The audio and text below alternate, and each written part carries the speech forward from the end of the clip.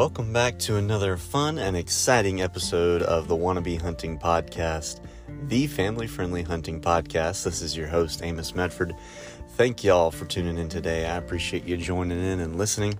Today I'm excited to talk a little Florida hunting with Ryan Boyd, and he's got some cool stuff going on. If you're not following him on Instagram, check him out. It's just at Quick Catch, and he actually has a wildlife removal business, so there's some crazy stuff on there. There's some cool stuff on there, and some good hunting stuff as well. So give him a follow there, and check out his YouTube as well. It's a wildlife. Again, wildlife removal, hunting. He and his wife have triplet boys, so you can imagine why it's called It's a Wildlife. So that's pretty awesome.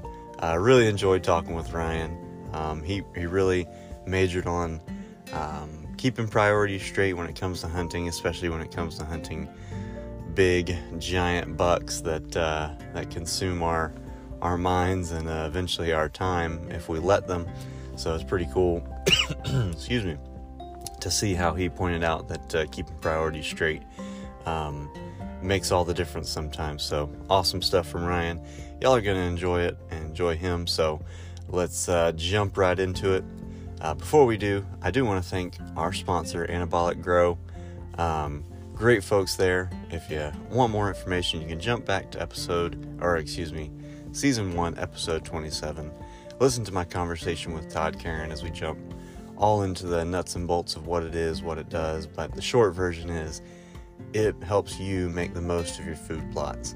So whether you're like me with a quarter acre here, half acre there, spreading out some throw and grow, it can definitely help maximize your results there.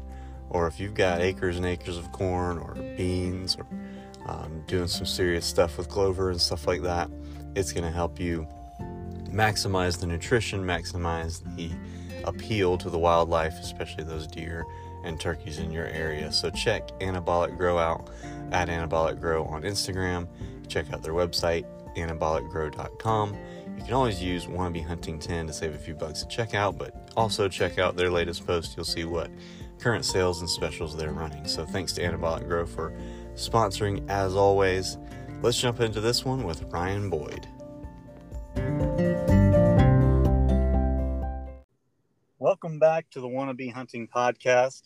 Today I'm excited to be joined by Ryan Boyd, a fellow Floridian. So how's it going, man? It's going good, man. It's going good. How are you doing?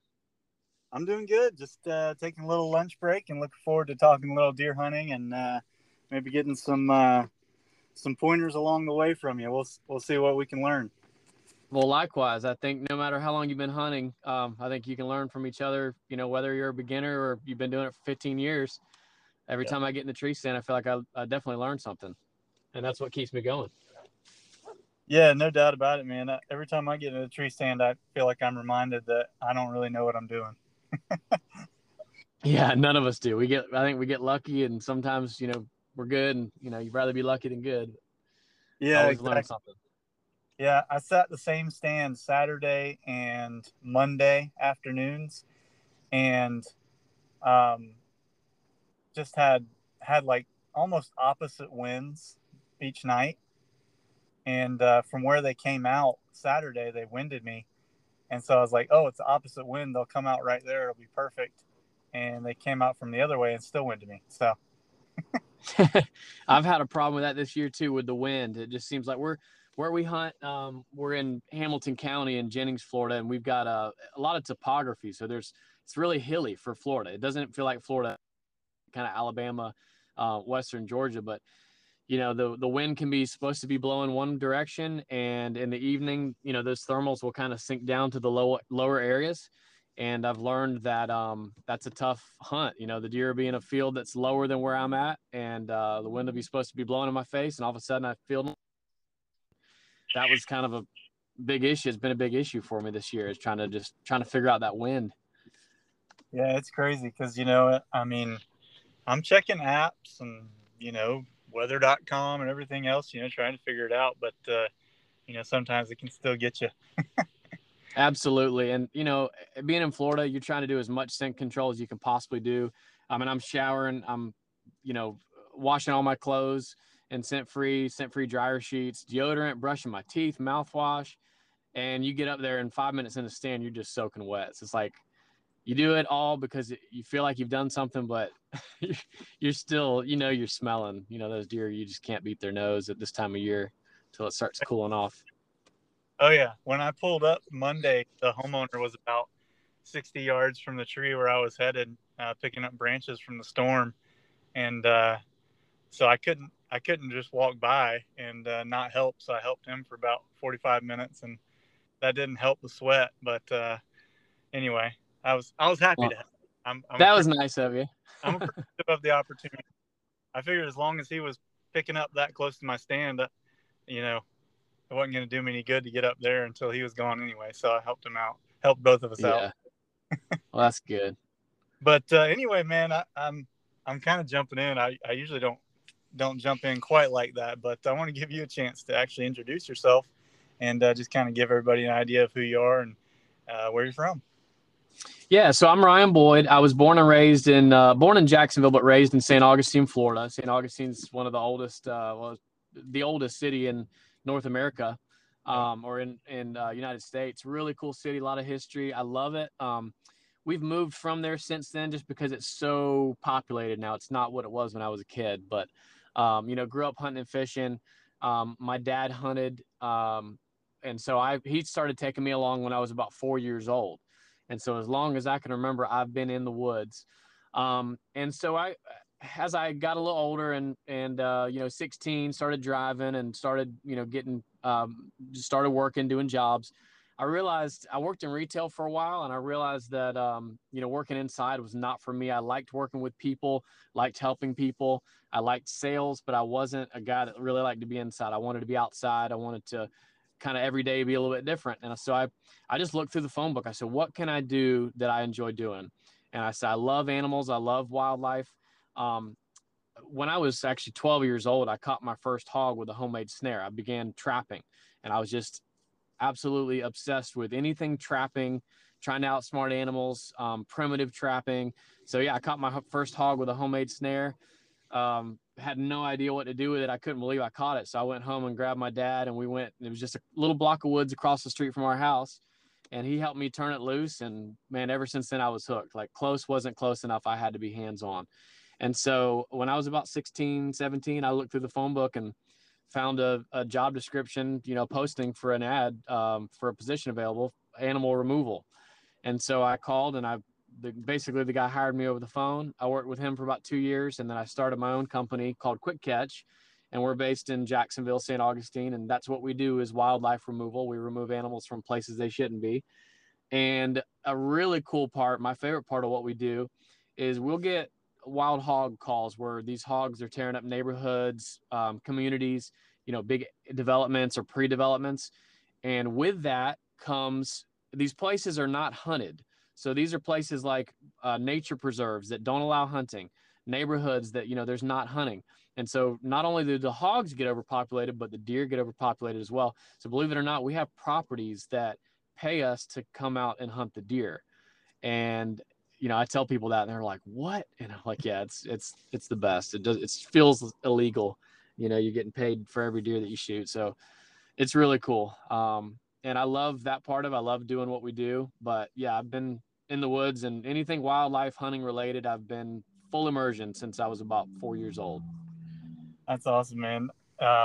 Yeah, once we stop recording, I'll have to talk to you a little bit more about that. Cool. I'm sure you get that all the time. It's like, oh, I got a list. Yeah, I got a waiting list. Yeah, man. That's awesome, man. No, that's super cool. And like you said, they're right at the beginning. St. Augustine and Jacksonville are not what they were 20 years ago, 10 years ago, and not even 5 years ago. It's crazy. I was telling you just a minute ago, kind of the side of town I live on, it's toward the south. And, St. Augustine and where I live, everything in between there is connecting now. I mean, it's just, and it used to be nothing. So it's it used to be nothing. It was just dirt roads, like a lot of the dirt roads I rode down, and we were just talking about the other day, we used to do hay rides for Halloween. We'd jump on the back of a trailer full of hay and we do all these hay rides and all that's just, it's paved and it's, built up, and you can't really do that anymore. But, all my fishing spots growing up, they're pretty much built up or fished out. And my hunting spots, they're all pretty much built up. But the good thing is it's good and bad. It's good for me for job security, because development means displaced wildlife, whether that be deer, hogs, or venomous snakes or rats. We do all that. We handle all that type of stuff. So there is job security there. The development is just unbelievable. And these animals have less and less places to go, less and less habitat. So there's a lot more human animal encounters. And that's when we kind of step in and help out with that. Yeah. Yeah. It's crazy. There's a place, you'll know where this is, Jacksonville, not 10 minutes from my house on Old St. Augustine Road. And there's like 3, I call them new developments. A couple of them are probably 10 years old, and one of them probably 5 years old. And there's a little patch of woods. And just the other day, I saw a doe that got hit by a car. And it's like, man, yeah, you just see I know, stuff. I hate that. You can tell they used to have acres and acres of woods right there, and they just don't have it anymore. They're going to go somewhere. Something's going to happen. So it stinks. Yeah.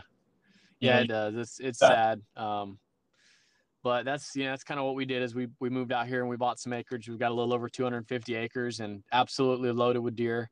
In fact, we've got too many deer. So we're trying to, trying to thin a good amount of the numbers out right now, because we've got just a little bit too high of a carrying capacity. We're exceeding our carrying capacity for what's on our property right now, which is a good thing. We'll have tons and tons of meat this year. Yep. But as far as seeing the it seems like the less deer you have, the healthier those deer are that are remaining, because they've got a lot more food source. Your bigger bucks aren't having to fight as much, to breed those does. You got, when there's so many does, your inferior bucks are breeding does, and I think we've got a few more bucks than we do does this year, which is the first year we've seen that. Usually we've had a lot more does, but this year we've got a lot of bucks we need to take out. And man, the buck that I hunted this that I just killed, there's probably one other buck that I hunted harder for than this buck, but as far as just hours in the stand, this guy, he sent me through the ringer. I kind of knew going into it I was going to spend a lot of time hunting this buck. He was just super smart, but oh man, yeah, it was quite a process finally. Yeah, that's awesome. And of course, I saw the picture, online or whatever. Like, holy moly, that is a serious buck, especially here in Florida. I mean, I'm not ashamed of our deer, but you see pictures, other, yeah, all that. And it was a good picture too. You take 50 pictures and you pick the best one it's got the best angle that makes him look. I try not to post anything that makes them look bigger than they are, but try to, the camera, sometimes it's hard to capture that size. So I try to get a picture that makes them look as big as they are. But this picture that I posted there, probably the one that you saw, it was pretty flattering, for him. He looked bigger than he was. I think he scored 143 and 1/8, I think. Wow. Is what he scored gross. Yeah, that's crazy. That is awesome. Yeah, he was a good buck. Super smart, just too smart. Yeah. I mean, that's the ones that, I know will consume you. I mean, not, I'm really not speaking from personal experience. But I've killed one buck and 2 deer in my career about 5. But I, when you see those stories and hear those stories, it's kind of those ones that are smart, even if, almost like even if they're not the biggest one, if they're just the one that you kind of can't pin down, they'll really get in your mind. Yeah. And you said it best, it kind of consumes you. And so just to kind of tell you the story about this deer, I've been watching him since early summer. He was in velvet. I knew he was just a big, pretty, symmetrical, dominant buck. And, as soon as he pretty much was close to fully developing, I said, man, I want to kill that buck. that's the buck I want. And I want to try to kill him in velvet. That would be just a beautiful mount, beautiful, just a beautiful buck in velvet. He was gorgeous. And so, you know, our season starts in August. And so opening day, I was there. I was hunting him every single evening. He really wasn't, I wasn't seeing him on camera or anything in the mornings, pretty much just in the evenings and then after dark. So I hunted him just about every evening for about 2 weeks straight. And I was sitting in an overgrown food plot, and this food plot was probably a little less than chest high, probably like, you know, belly button high. And so the deer would feed in it and they would be pretty comfortable out in it. So he was coming, hanging out in this one corner. I had him kind of coming from one side to the other side just about every evening. And so the first evening I set up on this food plot, I'm up in a live oak tree, tucked in there in a lock-on stand, and a few does come out. And, you know, probably about 30 minutes before dark, him and another buck, I see a younger buck come out, and he's been hanging out with this younger buck. And I see this younger buck and my heart starts, you know, racing. I'm like, I know he's here with this other deer. He's always hanging out with this other deer. And then I see his head pop up, you know, through the tall food plot. I'm like, here he comes. And he's coming in straight towards me. Well, they both get about 80 yards, 80, 90 yards. And this doe, and like I said earlier, you know, the wind, I've been having problems with the wind shifting this year, and the wind's blowing straight in my face. And all of a sudden, for some reason, this doe that's about, I don't know, 60 yards to my right, she just feels like this is the perfect time just to blow and alarm everything in the field. So she blows, and he turns around and he's one of those deer that if something blows, he's not going to check out, stay and kind of see what's going on. He's gone. So that's what he did. He turned that flag up, threw that tail up, and took off. And I never saw him again that evening. And then I hunted him a couple more times from that stand, and he was hanging out on the other side of the food plot. So I ended up putting a ground blind on that side of the food plot. And that first night that I set that ground blind, I probably had a dozen bucks within bow range that I could have shot with my bow. And he comes in, you know, 30 minutes before dark.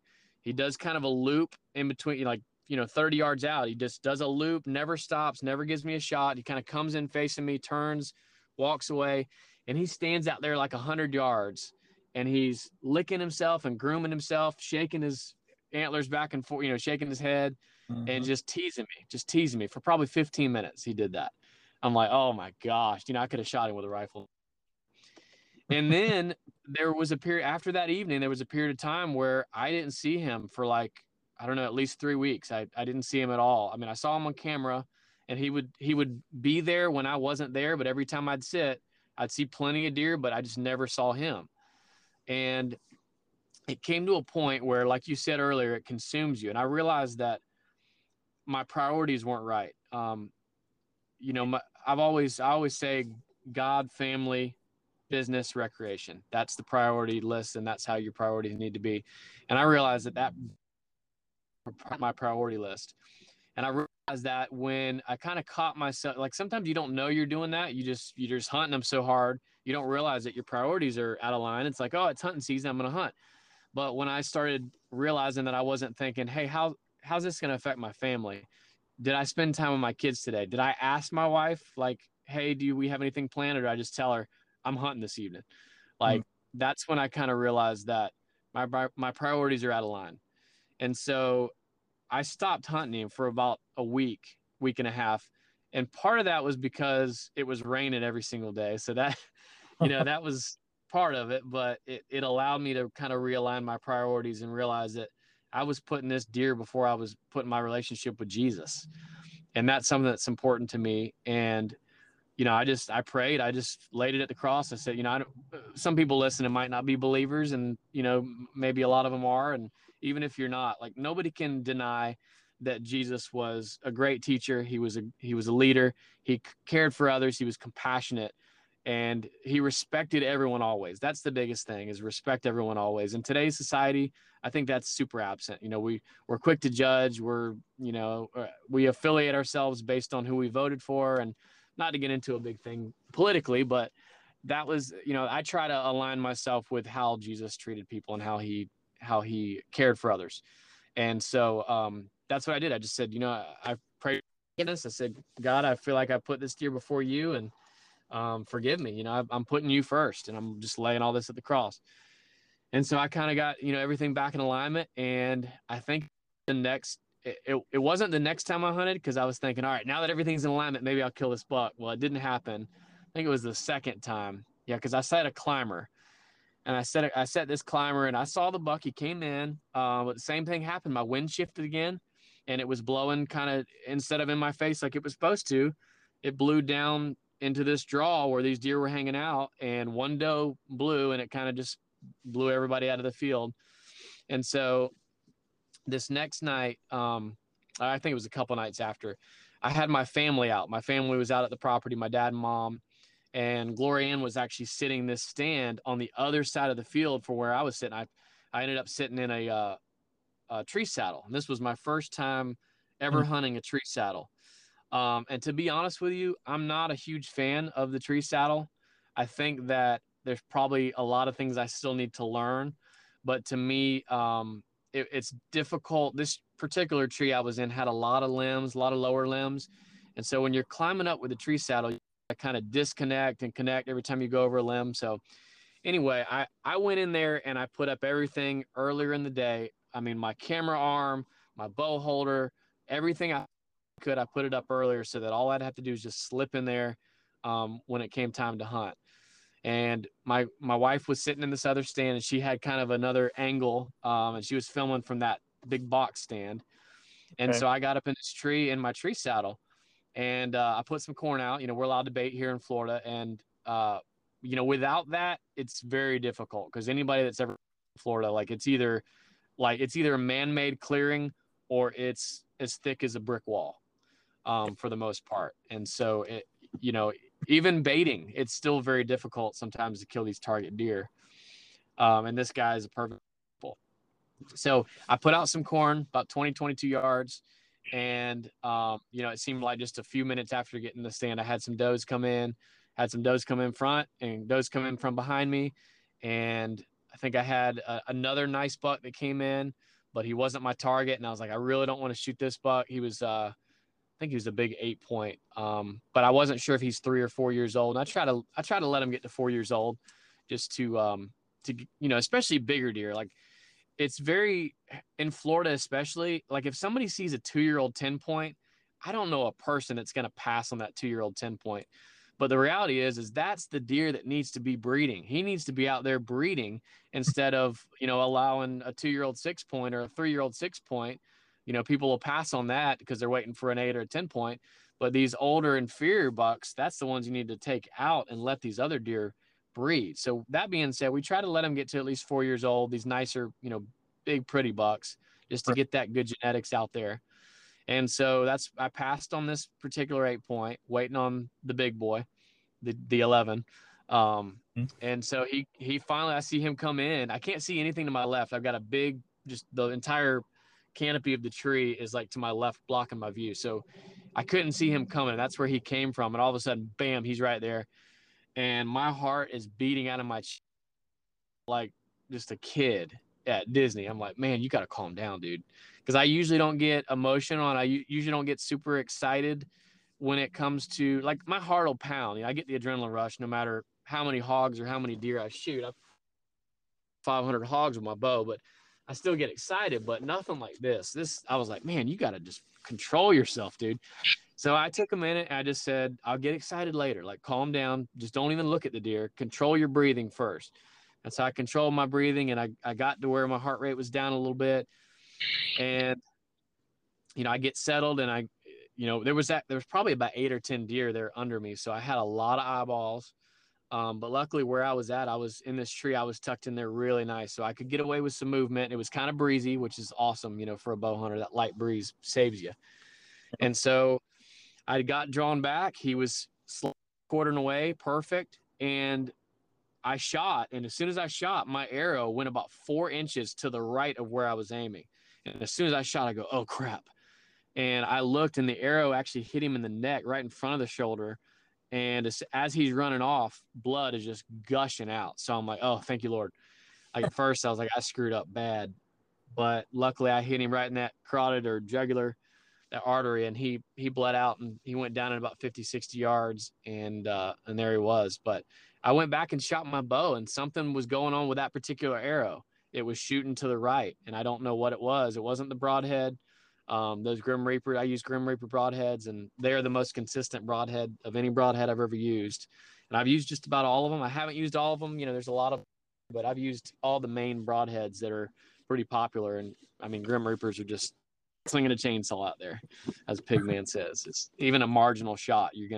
It's gonna typically do enough damage with that Whitetail Extreme to really put them down and put them down quick. And that's my goal, you know, as a bow hunter. I want to make a quick kill. You know, I don't want that animal to suffer. I want him to go down as quick as, not even know what hit him. And so luckily I hit him right there in that artery, and he bled out really quick, and it was an incredible blood trail.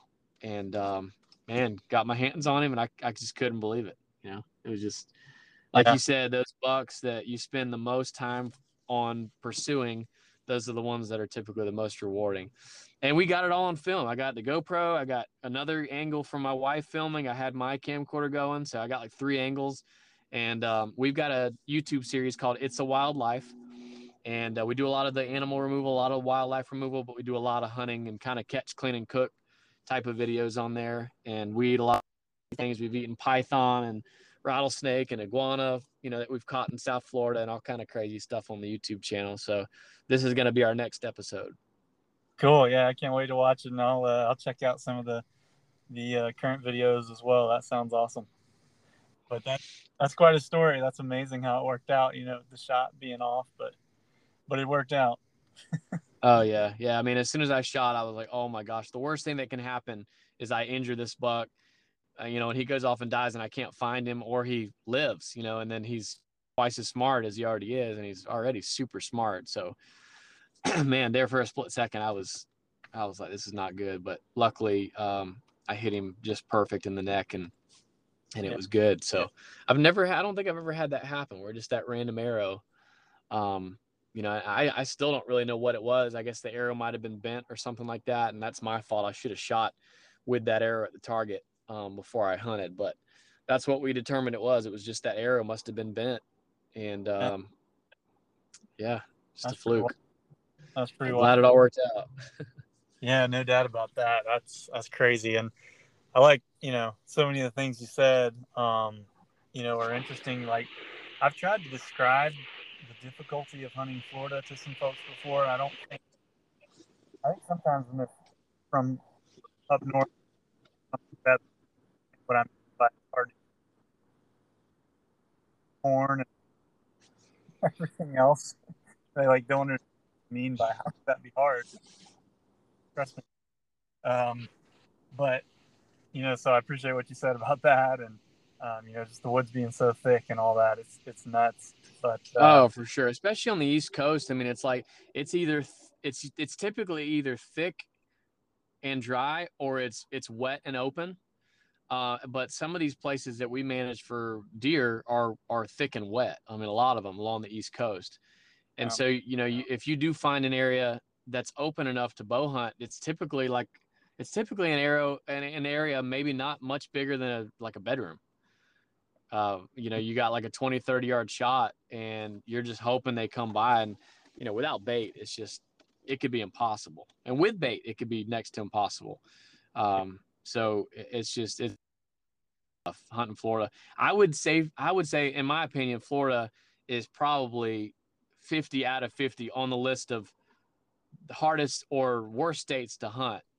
I would say Florida's down there at the bottom, if not like literally number 50. Yeah, it's pretty crazy. And then, and of course, I couldn't agree more as far as the priorities and, you know, just trying to keep hunting in the right spot. You know, it can definitely, and it is seasonal, so it's kind of like, well, it's just for these few months, but at the same time, you know, you still can't let it, you know, overtake the things that are more important. So, you know, couldn't agree more there. And then I appreciate what you said about some of your gear. You know, I kind of was going to ask you about stands and stuff, and you talked about hunting a lock on, you talked about hunting a climber, you talked about a box, you talked about a ground blind, and then you ended up shooting out of a saddle. So you pretty much covered everything there. That's pretty awesome. Yeah, and I started talking. I got kind of excited. but I realized I was talking a lot there, and I kind of didn't specify some of the. I was trying to make a long story short, but I prefer a You're Millennium good. tree stand. I do prefer a Millennium lock-on. They're just, to me, they're really comfortable. I like a Summit climber if it's an area where I think Summits are incredibly comfortable once I'm up there. And like I said, this is my first time using that saddle, and I'm using the Phantom. I think it's a Phantom. I can't remember the brand of the saddle that I'm using. If you said it, I would. But it's one of the more popular saddles, and to me, like, I've got Lyme disease. I got bit by a wild hog in 2015, and long story short, they think it's Lyme disease is what I ended up having or contracted, and so I have a lot of muscle aches and joint pain, and so comfort is a big thing for me. If I sit for more than an hour at a time, I've really got to be comfortable. I can't sit in a certain position, and the saddle, it's comfortable for what it is, but for me, sitting down is important. But the being able to get to places in the tree that you normally wouldn't really be able to get to, the saddle was pretty cool for that. I did like that, and I liked being able to swivel around the tree, and I could turn around and kind of move around pretty good. So that was cool. But yeah, I've been shooting a Matthews for several years. I think I'm shooting a Matthews Verdicts. I've had this bow for about 3 years, and it's my favorite bow that I've ever shot. It's the most accurate bow that I've ever shot. Very, very quiet. And like I said, I'm using Grim Reaper broadheads. Just go out and shoot something with a Grim Reaper broadhead and you'll be hooked, period. Shot a lot of other broadheads and had some good results, but as far as consistency, if you're shooting 100 animals with Grim Reapers, or you're shooting 100 animals with any other type of broadhead that I've tried, you're just going to have the most consistency with the Reapers. Okay, that's cool. I've heard that from a couple of people, so they've got some good. That's cool. The other thing, when you're scrolling through Facebook and there's like a Florida Hunters Network, it's pretty cool. I'll see a lot of people that are shooting animals with other types of broadheads, and they'll say, can't find them, or need a dog, or not sure what happened. Think the broadhead opened during deployment. I've never seen that. I've never seen anybody post a problem with a broadhead from a Grim Reaper ever, not once. Yeah. And people all have their favorites, and some people like fixed blades and some people like mechanicals. Luckily, Grim Reaper makes both. My wife shoots the fixed blades because she's not shooting near the poundage that I am, so penetration is more important for her than cutting diameter. Right. For me, I think I'm shooting 59 or 60 pounds, but the arrow is moving pretty quick, and I shoot a heavier arrow. And that said, I think I've got a 75 grain insert in the front, and I shoot 100 grain broadheads, but I've got a pretty heavy arrow, so I've used good penetration. So I'm concentrating more on cutting diameter than I am, the penetration. Now, if I'm shooting a big boar hog, which I do, hunt a lot of hogs, then obviously penetration is more important to me than cutting diameter, because those hogs, their skin is super tough. Those shields can stop a small caliber bullet. So I'll usually shoot an 1 3/8 broadhead for a big hog, and then I'll shoot a 1 3/4 inch whitetail extreme broadhead, Grim Reaper broadhead for whitetails. Okay, gotcha. No, that's good to know. And here's just a off the wall, which is a different bow, probably different arrow weight and all that, but we pull almost the exact same poundage. What spine arrow do you shoot? I shoot a 450 spine arrow. Okay, gotcha. Yeah, and I know there's a lot of you can do different things with spine, so it's not like a one size. I was just curious. Yeah, and so I use a guy. His name's Bradley. He works with Green Acres Sporting Goods. We're on Normandy Boulevard on kind of the west side of Jacksonville, and he's probably one of the only maybe 2 or 3 touch my bow. I mean, I trust him. I've had people that have messed my bow up, and I've gone on hunting trips. In fact, I went to New Zealand several years ago, me and my wife, and this is, the hunt of a lifetime. And I get there and I shoot, and second shot, my arrow explodes. And I'm like, what in the world is going on? And I had no idea what bow shop. Like, it wasn't like here, like New Zealanders, they are do-it-yourselfers. They do everything themselves. They work on the bows themselves. And so everybody there was pretty much rifle hunters. But luckily, another hunter there, it was a husband and wife. And this wife, the wife, she worked with Field and Stream, and she worked in an archery department. So she was actually a bow tech. It just was like the stars aligned. And she's like, let me look at it.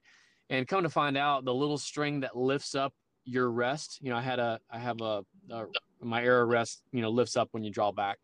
And so the little string that lifts that up was too long. And so when I was drawing back, it wasn't up, or actually when I was firing, when I was releasing the arrow, it was not lowering the arrow. So the arrow was hitting the rest and just exploding, or, the arrow was flying. So she took a little piece of dental floss and fixed it, and I was good to go and shot shot a monster red stag. Nice. But, I say all that to say, I don't even know where I was going with that. You said you only let Bradley touch your bow. Yeah, I kind of rely on Bradley for a lot of that stuff, and I should know a lot more. Like, some people have their weight and their arrow spine and their, all their numbers and everything memorized. And I'm probably one that's not as good at that. I kind of let him do it, and I've got it all written down on my phone. I've got everything written down, so I know what's what. But I just I kind of let him. I rely on him for a lot of that stuff. I know when I go in there, if he messes with my bow, it's gonna be set up right, and he's the man. I mean, he's awesome at working on bows. It's all he was like, I think 12 years old, so wow. He knows he's a master. Okay, good to know. I've heard a few people recommend me to Green Acres as far as either ordering a bow or getting it set up. So I do a lot of DIY, but not like actual setup or changing strings or something like that. So definitely cool to know. I go to 15 minutes from there, 10 minutes from there. So I'm over on that side of town pretty often. Yeah, go in there and mention that Ryan Boyd, and he'll probably charge you twice as much, but no, he'll take care of you. He'll take real good care of you. That's cool. I appreciate that. I was going to ask you, which obviously some of that stuff's kind of technical, and you said you trust him for that. But what kind of advice, do you have for like a newer bow hunter, which I would fall in that category for sure. So I've got some, I've I remember starting out, and I had a few people that helped me, but a lot of the stuff I had to learn myself over the years. And it was like making the mistakes in order to learn, like with bow hunting, really with life in general. I don't think there's really wins and losses. It's wins and learning. You're winning or you're learning, or you're learning through winning. But you kind of learn more in your failures because it stings a little bit more than a success does. But for a newer bow hunter, I would say the biggest thing is, aim small, miss small. And, you hear a lot of people say that, but what does that mean? And, my mother-in-law, I took her out the other day, and she shot a big rifle for the first time. And it's not much different, whether you're shooting a rifle or you're shooting a bow.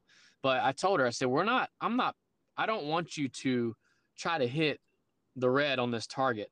I want you to hit the center, the center spot on that red bullseye, and that's where I want you to hit.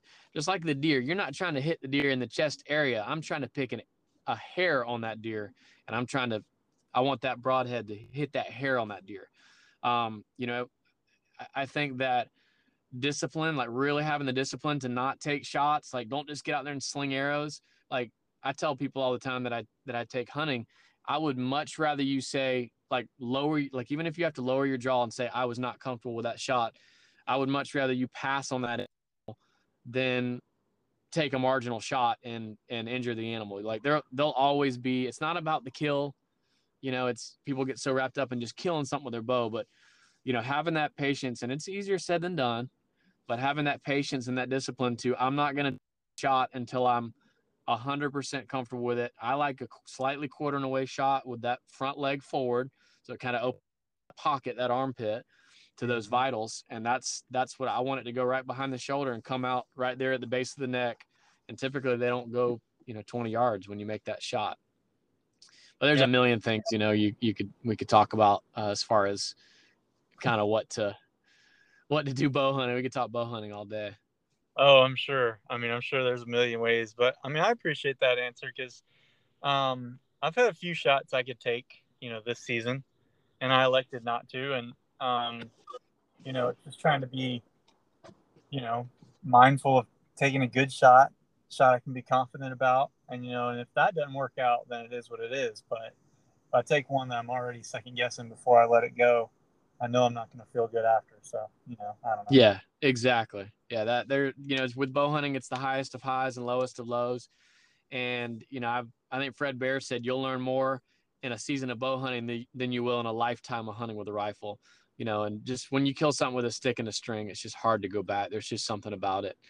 And I absolutely love bow hunting. The other thing I would say to new bow hunters is, a lot of people, like my brother-in-law, we were talking the other day and he's like, man, I just need to find some time and go out there and shoot. I haven't shot in about a month. I said, man, if you just go pick up your bow and shoot 5 or 10 arrows, it might take you 3, 4, 5 minutes. It's better to shoot that 5 or 10 arrows than once a week shooting for an hour or once every 2 weeks shooting for an hour. Because what happens is if you're not using those muscles, you'll wear yourself out and you get tired. And all of a sudden you're developing bad muscle memory because you're shaking, you'll start getting wobbly and you'll start kind of, burning those muscles out. And it's better to shoot 5 or 10 good quality arrows every day than it is, like I said, to shoot 100 arrows once a week or once every 2 weeks. Make sure those arrows that you are shooting are, my dad always told me it's not, practice doesn't make perfect. Perfect practice makes perfect. And so before you even shoot, before you even release your first arrow, make sure that your stance and your posture and your draw, everything, make sure that all your fundamentals are in line. Make sure that those are all correct before you even worry about where your arrow is going.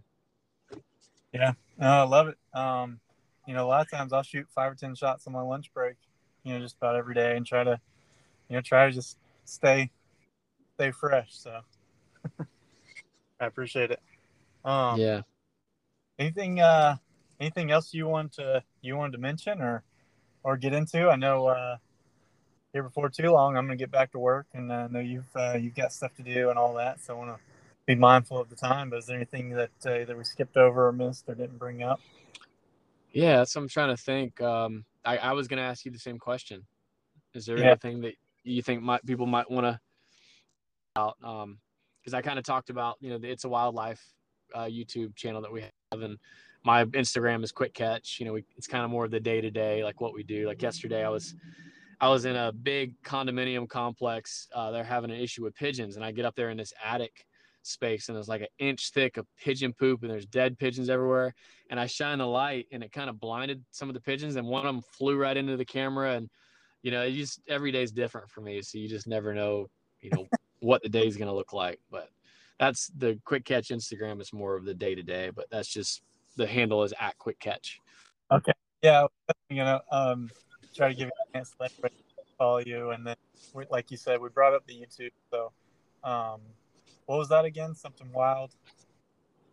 The YouTube channel is It's a Wildlife.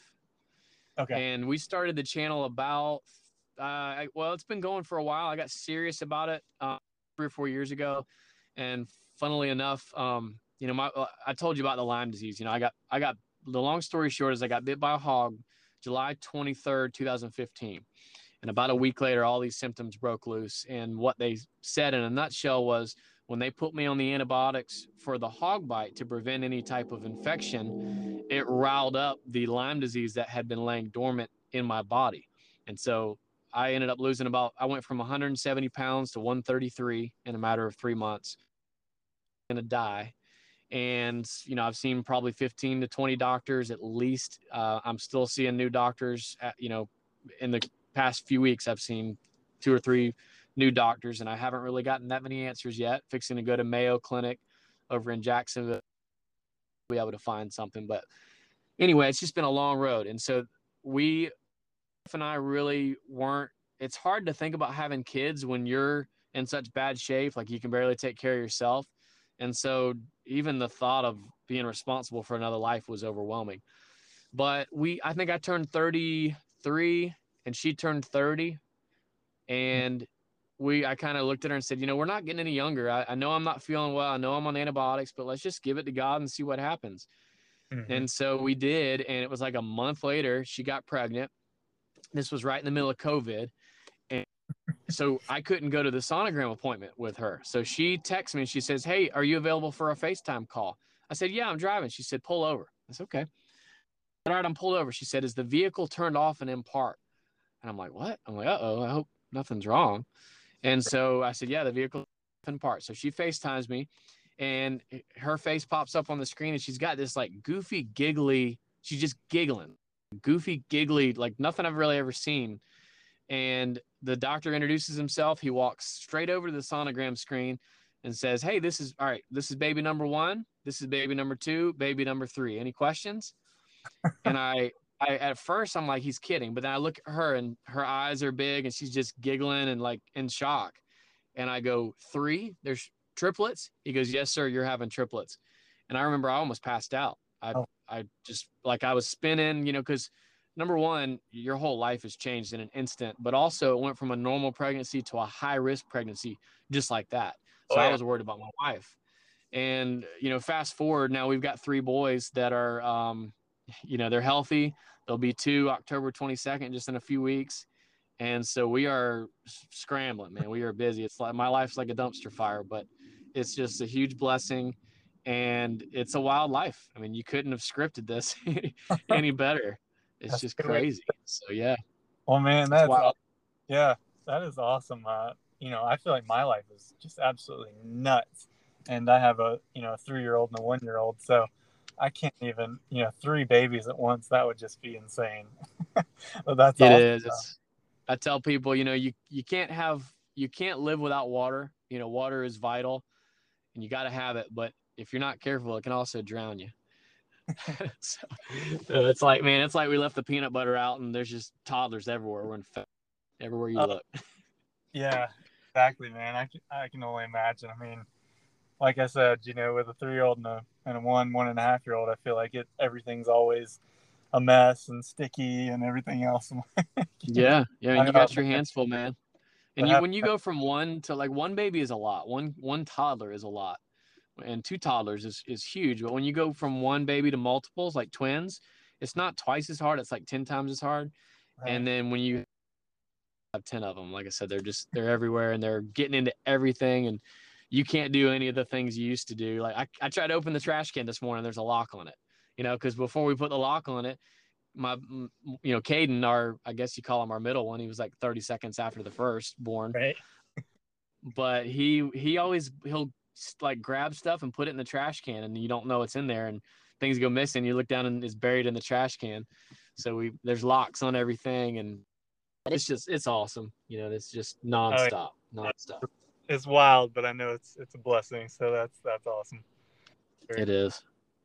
All right, man. Well, we'll close out with that. We'll leave everybody, scared of having triplets and all that. But no, we got in some good deer hunting talk before that. I really appreciate you taking the time, man. Yeah, and if anybody does want to come hunt with us, they can. We're Legacy Ranch. That's the name of our ranch. And the website is Legacy Ranch FL, like Florida, legacyranchfl.com. Feel free to give us a call. If anything, we'll talk hunting. Okay. Yeah, absolutely. Definitely appreciate you mentioning that. In case anybody wants to check out some of those deer you got down that way. That's awesome, man. I appreciate it. Yeah, thank you. Thanks for having me. Appreciate being on.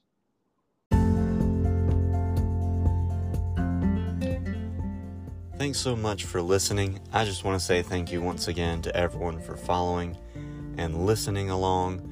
Hope everyone has great success this hunting season. I'm going to get out a few times this week, so I'm hoping to connect with a deer. First deer with a bow. That's my goal. So y'all root for me. I appreciate it. But just want to say thank you once again to Ryan for joining us. Really enjoyed talking with him. Really appreciate his perspective on keeping priorities straight when it comes to hunting. Great stuff. Great reminder. So let's get out there this week.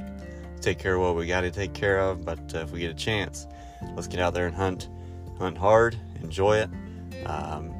whether we're hunting or not, good day, good week. Always a good day to put a few shots to the bow and stay sharp. So let's get out there and have an awesome week. Hope everybody just has a cold front coming your way and big bucks on their feet. So I'm hoping to see some awesome pictures on Instagram, as I already have. So hope you guys have a great week. As always, honor God, work hard, have fun, and keep hunting.